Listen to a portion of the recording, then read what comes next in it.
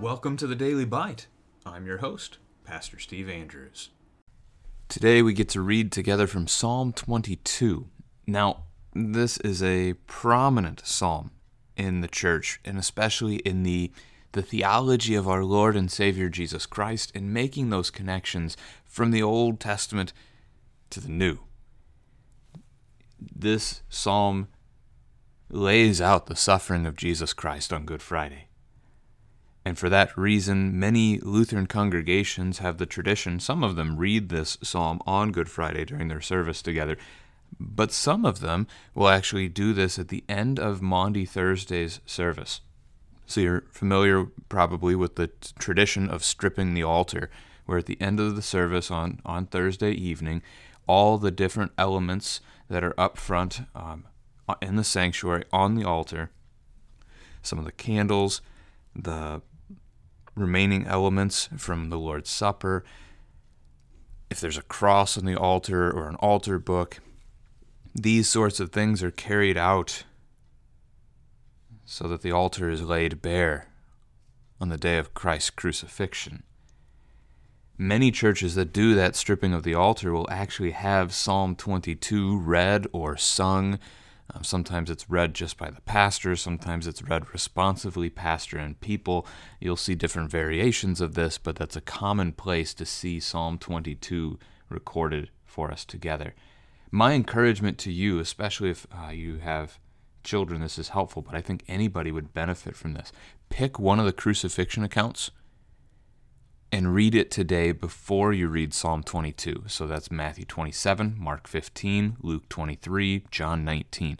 Read whichever one you'd like, right? Read one of those, and then as you read this psalm, so if you're an adult by yourself or with another, like your spouse, certainly, go back and forth and talk about how you see these things in the crucifixion. But if you have small children or older children, give them the opportunity to pause you as you read Psalm 22 to them. Anytime they see a connection to Jesus, to his passion, to his crucifixion on Good Friday. There are several things that stand out, things that are even quoted directly in the crucifixion narrative. So that would be my encouragement to you. Read the crucifixion account first, and then just go through this together and see it as it plays out. So I'm going to read it to you here, and with this in mind now, as I read it to you, you can do the same thing. You can begin to think of how these events mentioned in Psalm 22 connect to Christ's crucifixion. To the choir master, according to the doe of the dawn, a psalm of David. My God, why have you forsaken me? Why are you so far from saving me from the words of my groaning? O my God, I cry by day, but you do not answer, and by night, but I find no rest. Yet you are holy, enthroned on the praises of Israel. In you our fathers trusted, they trusted, and you delivered them.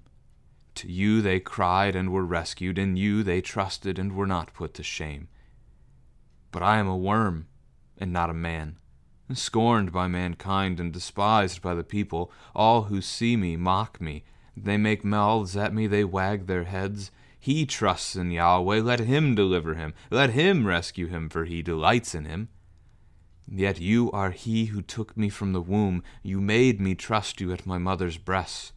On you was I cast from my birth, and from my mother's womb you have been my God. Be not far from me, for trouble is near, and there is none to help. Many bulls encompass me, strong bulls of Bashan surround me. They open wide their mouths at me like a ravening and roaring lion. I am poured out like water, and all my bones are out of joint. My heart is like wax, it is melted within my breast. My strength is dried up like a potsherd, and my tongue sticks to my jaws. You lay me in the dust of death. For dogs encompass me, a company of evildoers encircles me. They have pierced my hands and feet. I can count all my bones. They stare and gloat over me. They divide my garments among them, and for my clothing they cast lots. But you, O Yahweh, do not be far off. O you, my help, come quickly to my aid. Deliver my soul from the sword, my precious life from the power of the dog. Save me from the mouth of the lion. You have rescued me from the horns of the wild oxen. I will tell of your name to my brothers. In the midst of the congregation I will praise you. You who fear Yahweh, praise him. All you offspring of Jacob, glorify him, and stand in awe of him, all you offspring of Israel. For he has not despised or abhorred the affliction of the afflicted, and he has not hidden his face from him, but has heard when he cried to him. From you comes my praise in the great congregation. My vows I will perform before those who fear him. The afflicted shall eat and be satisfied. Those who seek him shall praise Yahweh. May your hearts live forever. All the ends of the earth shall remember and turn to Yahweh, and all the families of the nations shall worship before you. For kingship belongs to Yahweh, and he rules over the nations. All the prosperous of the earth eat and worship. Before him shall bow all who go down to the dust, even the one who could not keep himself alive. Posterity shall serve him. It shall be told of the Lord to the coming generation. They shall come and proclaim his righteousness to a people yet unborn, that he has done it. This is the word of the Lord. Hopefully many things jumped out at you already, but let's cover some of them together now. So this psalm begins, even before what we would call verse 1, with the notes about it. So it's to the choir master. That means this one is to be sung by the congregation. It is according to the doe of the dawn. The Lutheran Study Bible suggests that that might be a reference to a tune, the name of a tune that they would use together to sing this in particular. It is a psalm of David. Now, noting that this is a psalm of David, there are certainly things in here that David could have expressed himself, right? Not everything in a man's life is going to go well. There are going to be dark moments, moments of suffering, moments of affliction. It is possible David writes this at some moment of deep darkness within his own life. Even if that is the case, however, two things. First, he's got some exaggeration going on if that is true, such as verse 16, that they pierced his hands and his feet. We know of no such event in David's lifetime where he was harmed in that way. But second, even if that is the case, right, this idea of Old Testament prophecy often does that, where there is an immediate context, an immediate thing that happens, not always immediate, but within the next couple hundred years sometimes. There's a current event that it fixes on, and then there is a future fulfillment, a greater fulfillment that comes in Christ himself. So it is possible that this is a dark moment in David's life that he writes this in, and so there is a bit of him crying out to God here, but that it is ultimately pointing forward to Christ himself in the crucifixion. Or the other option is the Holy Spirit has simply brought this about in King David to write this psalm that foreshadows or prophesies of the crucifixion of the Savior who would come. So those are ways to see it. Now, the very first line is probably the best known line in the entire psalm, right? There's a reason for that, and not just because Christ said it on the cross. I mean, that's the reason he says it on the cross, is that it's the name of the psalm.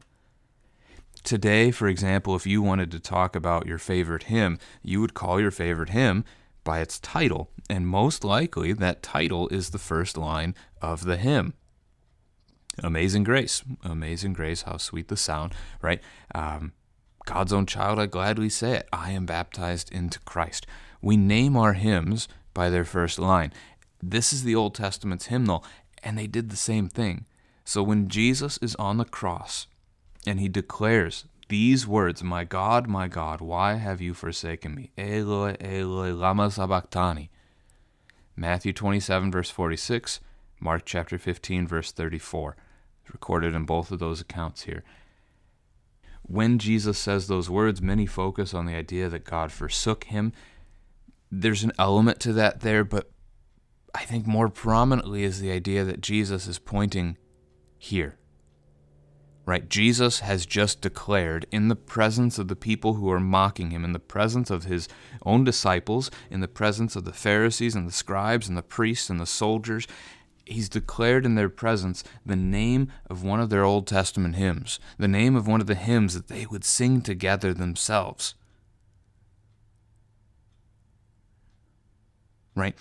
This is like if your pastor is preaching a sermon and he makes reference to something. I know that my Redeemer lives. Many of you would be able to immediately go in your mind into that hymn because you've sung it many times. You know it. You know some of those words. And so he can make allusions, he can make connections to that hymn simply from bringing up the title. Jesus is bringing up the title of a hymn. And the people who are standing there should be able, in their mind, to think of the words of that hymn and put the connections together and recognize the Old Testament said this was going to happen. The Old Testament, the Lord said this was going to happen, and here it is unfolding before our very eyes. And for those who recognize it, they recognize Jesus as their Savior. Those who don't recognize it, they become part of the hymn. They become part of the psalm as they wag their heads, as they mock him on the cross, as they encircle him, seeking his death, as they cast lots over him. So that's helpful, I think, to know and to see this connection. So the first two verses about Jesus crying out and not having an answer, about there being no rest from the suffering that day. It was just, we can't even fathom how much he went through on the cross for us that day. But it turns, right? Yet you are holy. So he speaks of the Father, he speaks of his holiness. Verse 3 has a really neat picture that the Father is enthroned on the praises of Israel. So we are called to glorify God, that is to lift him up. We are called to exalt him, that is to lift him up. So the picture, you think of the athlete who just had the great game, and all of his teammates at the end of the game, or even if it's a college event, maybe the crowd rushes the field and they pick up the athlete, they put him on their shoulders and they march him around. That's glorifying that man, that athlete, that day. We are to glorify, to lift up the Lord. And so here we do so with our praises. That becomes like a seat, a throne on which the Lord sits. It's a neat picture.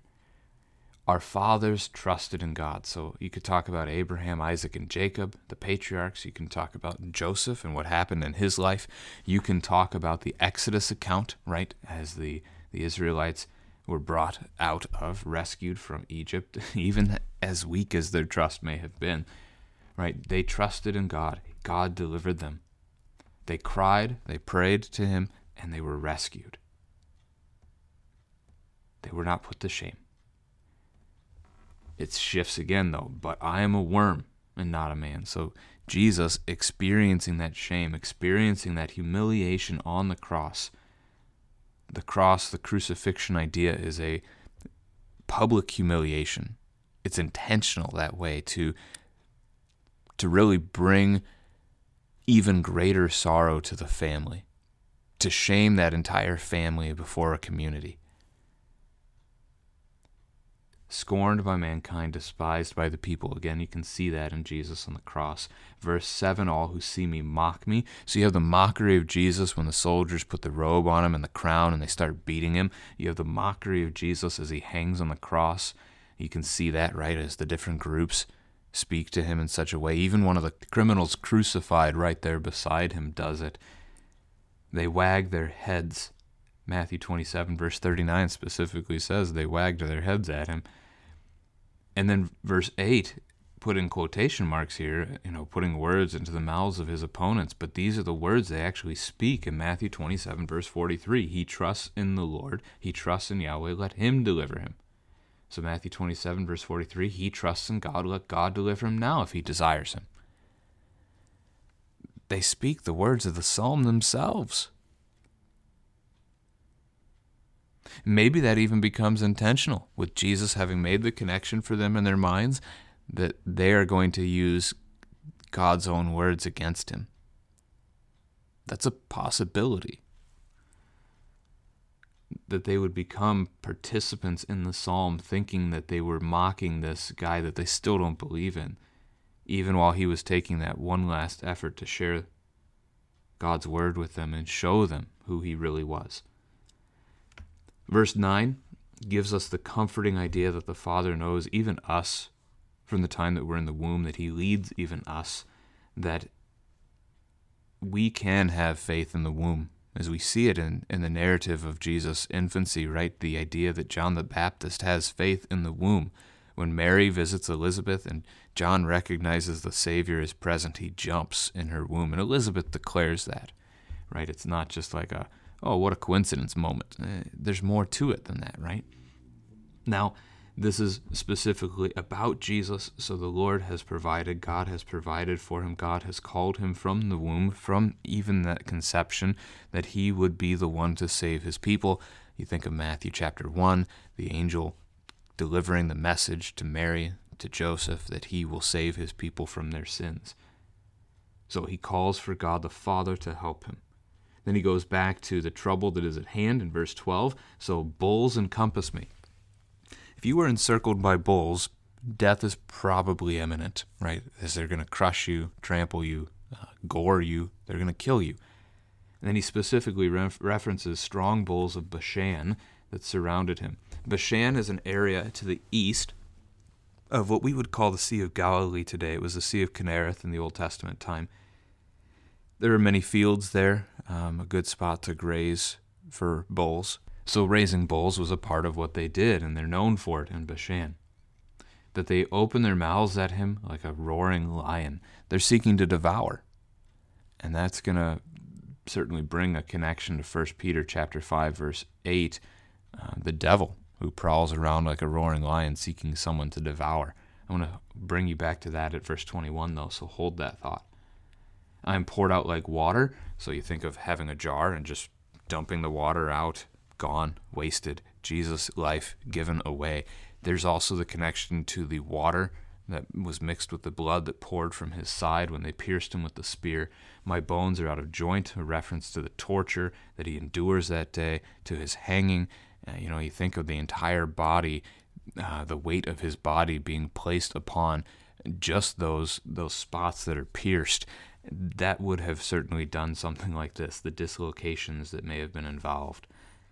His heart like wax melted, or spent, we might even say. You think of a candle melting down, burning, and just being nothing left. His strength dried up like a potsherd, so a broken piece of pottery. Frail, brittle. His tongue sticks to his jaws, the dehydration of that moment. You lay me in the dust of death, and we would talk there of the tomb of Joseph of Arimathea. Dogs encompass me. They have pierced my hands and feet. So again, the idea not specifically of David here. It could be him exaggerating a moment in his life, but more so pointing us to Jesus in the future. Can count all my bones, so the harm and torture that has been done to him has revealed his bones, not necessarily because of malnourishment, but because of the flogging, right? The terrible atrocity that was upon him, the damage to his flesh. They stare, gloat over me. They divide garments, cast lots. Matthew chapter 27, verse 35 will mention that specifically. Verse 19, Jesus calls on Yahweh to not be far off, but to come quickly to my aid. On the third day, God the Father will raise Jesus Christ from the dead. Right? He does come to his aid. He does deliver his soul from the sword, his life from the power of the dog. This is Psalm 16, verse 10, where again, a psalm of David. David writes, "You will not abandon my soul to Sheol, or let your Holy One see corruption."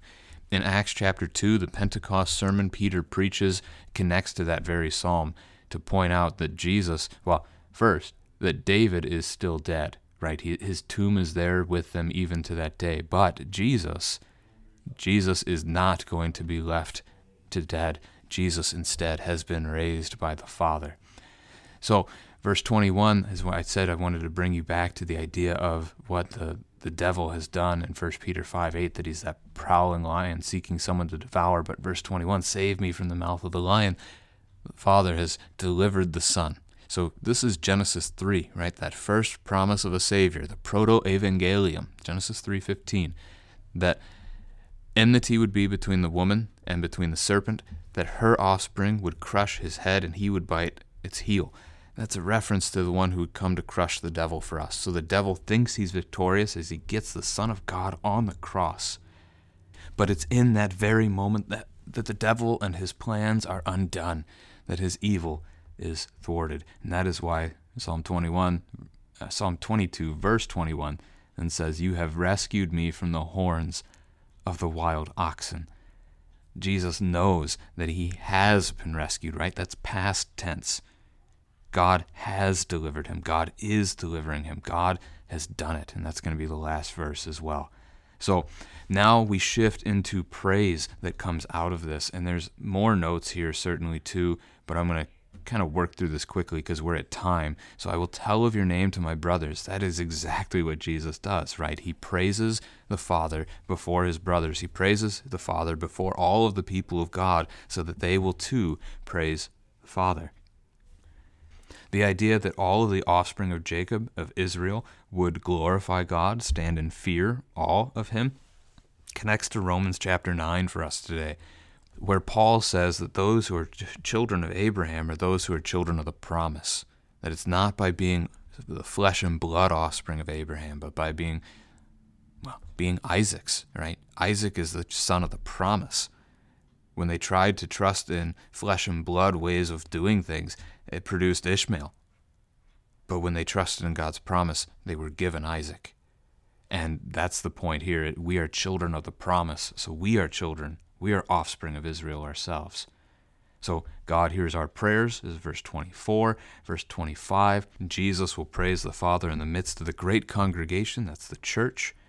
And you can think of how his vows he will perform before those who fear him. So think of how Jesus serves us even today. Might be a good family conversation. How does Jesus serve us?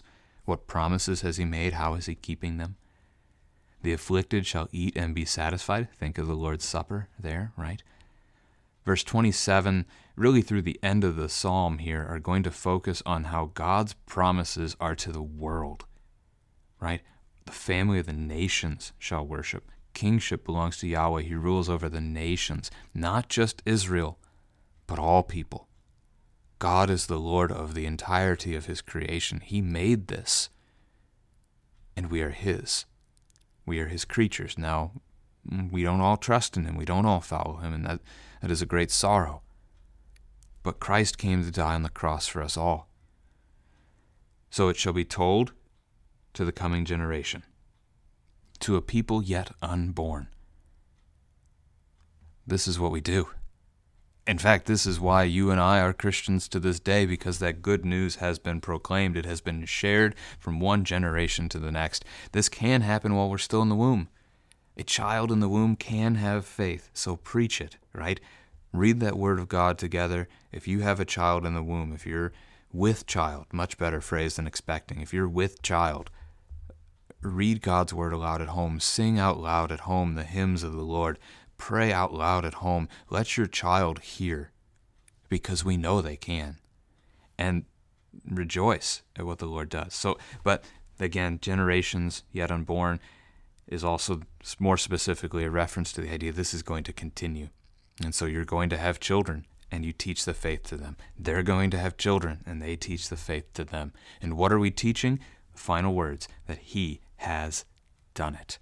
Jesus Christ has conquered sin, death, and the devil, and he's done it for you, he's done it for me, and God the Father has raised him from the dead.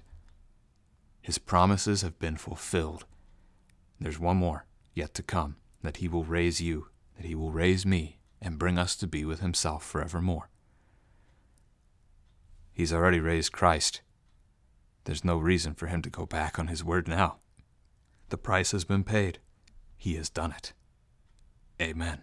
Praise we cry.